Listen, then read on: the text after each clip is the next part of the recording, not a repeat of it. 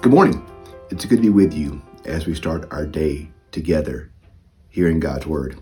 I'm Andy. I'm glad you're taking a few minutes to reflect upon God's Word with me. So thanks for joining us as we continue our study together of 2 Corinthians. Today we're going to be moving into 2 Corinthians chapter 4. This is a chapter and a passage that you have probably heard referenced. It's one that you may know, but you don't know that you know it.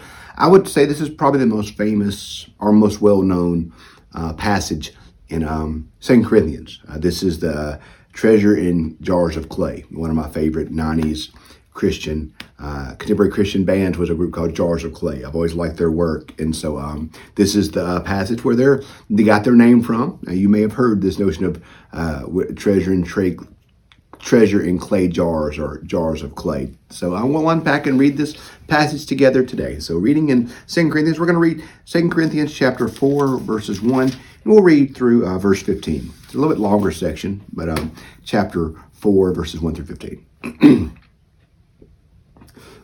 Excuse me. Sorry about that. Always had a cough button. Therefore, since it is by God's mercy that we are engaged in this ministry, we do not lose heart. We have renounced the shameful things that one hides. We refuse to practice cunning or to falsify God's word. But by the opening statement of the truth, we commend ourselves to the conscience of everyone in the sight of God. And even if the gospel is veiled, it is veiled to those who are perishing. In their case, the God of this world has blinded the minds of the unbelievers to keep them from seeing the light of the gospel of the glory of Christ, who is the image of God.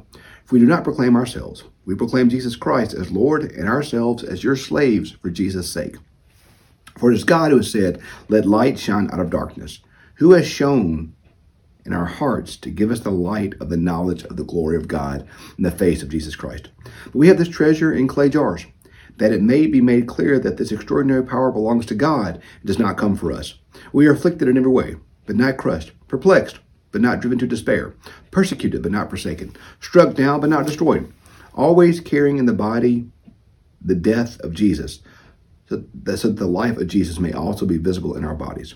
For while we live, we are always being given up to death for Jesus' sake, so that when the life of Jesus may be made visible in our mortal flesh. So death is at work in us, but life in you. But just as we have the same spirit of faith that is in accordance with Scripture, I believed and so I spoke, we also believe, and so we speak. Because we know that the one who has raised the Lord Jesus will raise us with Jesus and will bring us with you in his presence. Yes, everything is for your sake, so that grace, as it extends more and more to more and more people, may increase thanksgiving to the glory of God. So there's three sections here in this one larger section. The first part is where I love where it says this. Even though the gospel is veiled, it is veiled. This is verse 3. And even though the gospel is veiled, it is veiled to those who are perishing.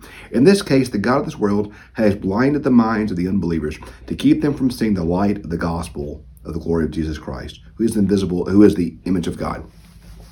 That's a powerful concept, that the God of this age, the devil, has blinded the minds of the unbelievers to keep them from seeing the light of the gospel that is the glory of Christ. Have you ever been frustrated with somebody who may not be a believer? If you're a believer, your faith makes sense to you. Your faith just is simply something that, is just an assumed norm. It's just a basic foundational thought. Your faith maybe even be unquestioning.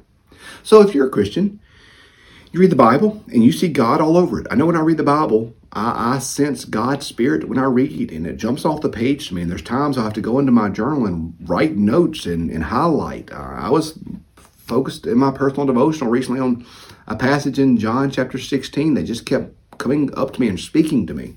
So if you're a Christian, you're going to read the Bible in that way, and you're going to see God everywhere.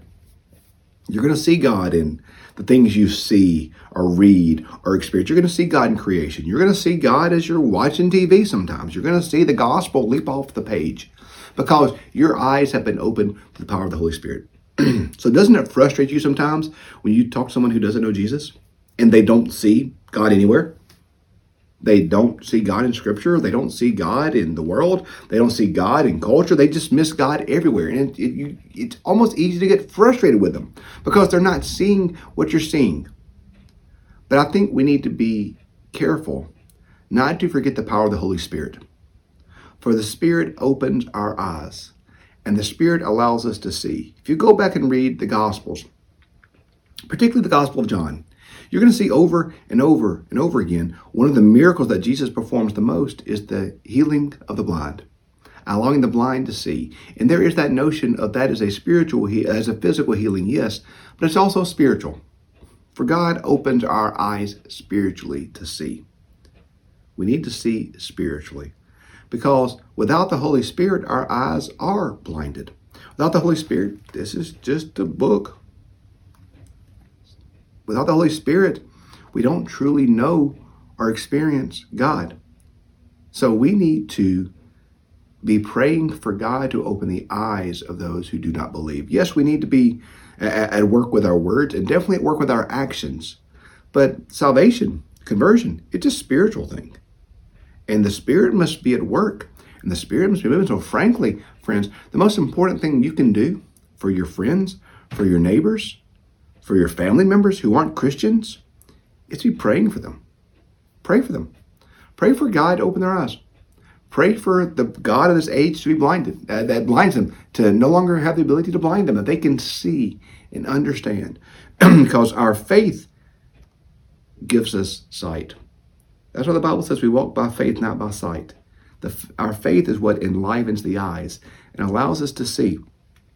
So we see here that the God of this age, the devil, has blinded the eyes of the unbelievers.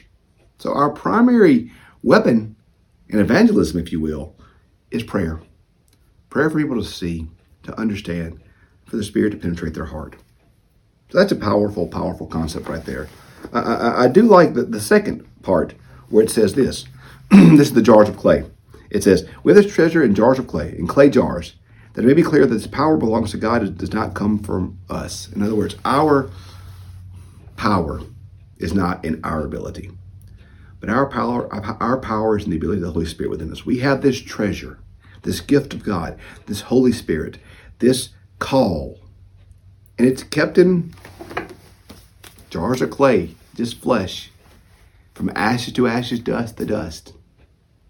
We have this treasure in jars of clay, so that the power working within us is not of us. It's not of Andy that I do what I do or say what I say or speak what I speak. It's amazing how many people say, "Boy, preacher, you were preaching to me this morning."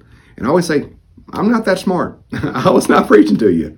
If there's anything that good comes out of my mouth, God deserves credit for that. I'll take the blame for the bad stuff. We have this gift of God, the Holy Spirit, the indwelling of God's Spirit, living within us.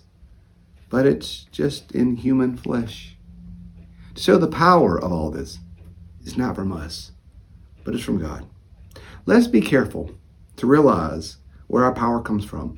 And let's be careful to give credit where credit's due. I love what God says in the Old Testament when he's talking to the Israelites before they go into the promised land. He says, when you live in houses you did not build, and drink from cisterns you did not dig, remember who gave you this. It wasn't of your own strength, but it was of God's. We need to remember that this treasure of God is in clay jars. This whole indwelling the Holy Spirit, it is in frail human flesh. So let's be careful to give credit where credit's due. If there's anything good going on, it's the Spirit of God working in us. Let's keep ourselves humble in the Lord. Let's not, what the Bible says, that pride goeth before the fall. Let's not think too much of ourselves or get too haughty. But remember that it's God's Spirit at work within us. And God's Spirit is the life it talks about here. We are crushed. We have the Spirit of life. It all comes from God. So this treasure of God is in clay jars in our human flesh. So let's remember the power that lives within us, the power of God's Spirit. But let's remember that it's His Spirit that's at work within us, and that we don't have to do it ourselves. But our job is just to rely upon God, to rely upon His Spirit and His power, and know that He will be at work in all things. So remember today where your power comes from. It's not from yourself. It's not from your ability. It's not from your strength, but it's from God, from His power. So live out His power today in all that you do. Hey, have a great day. Thanks for joining us today.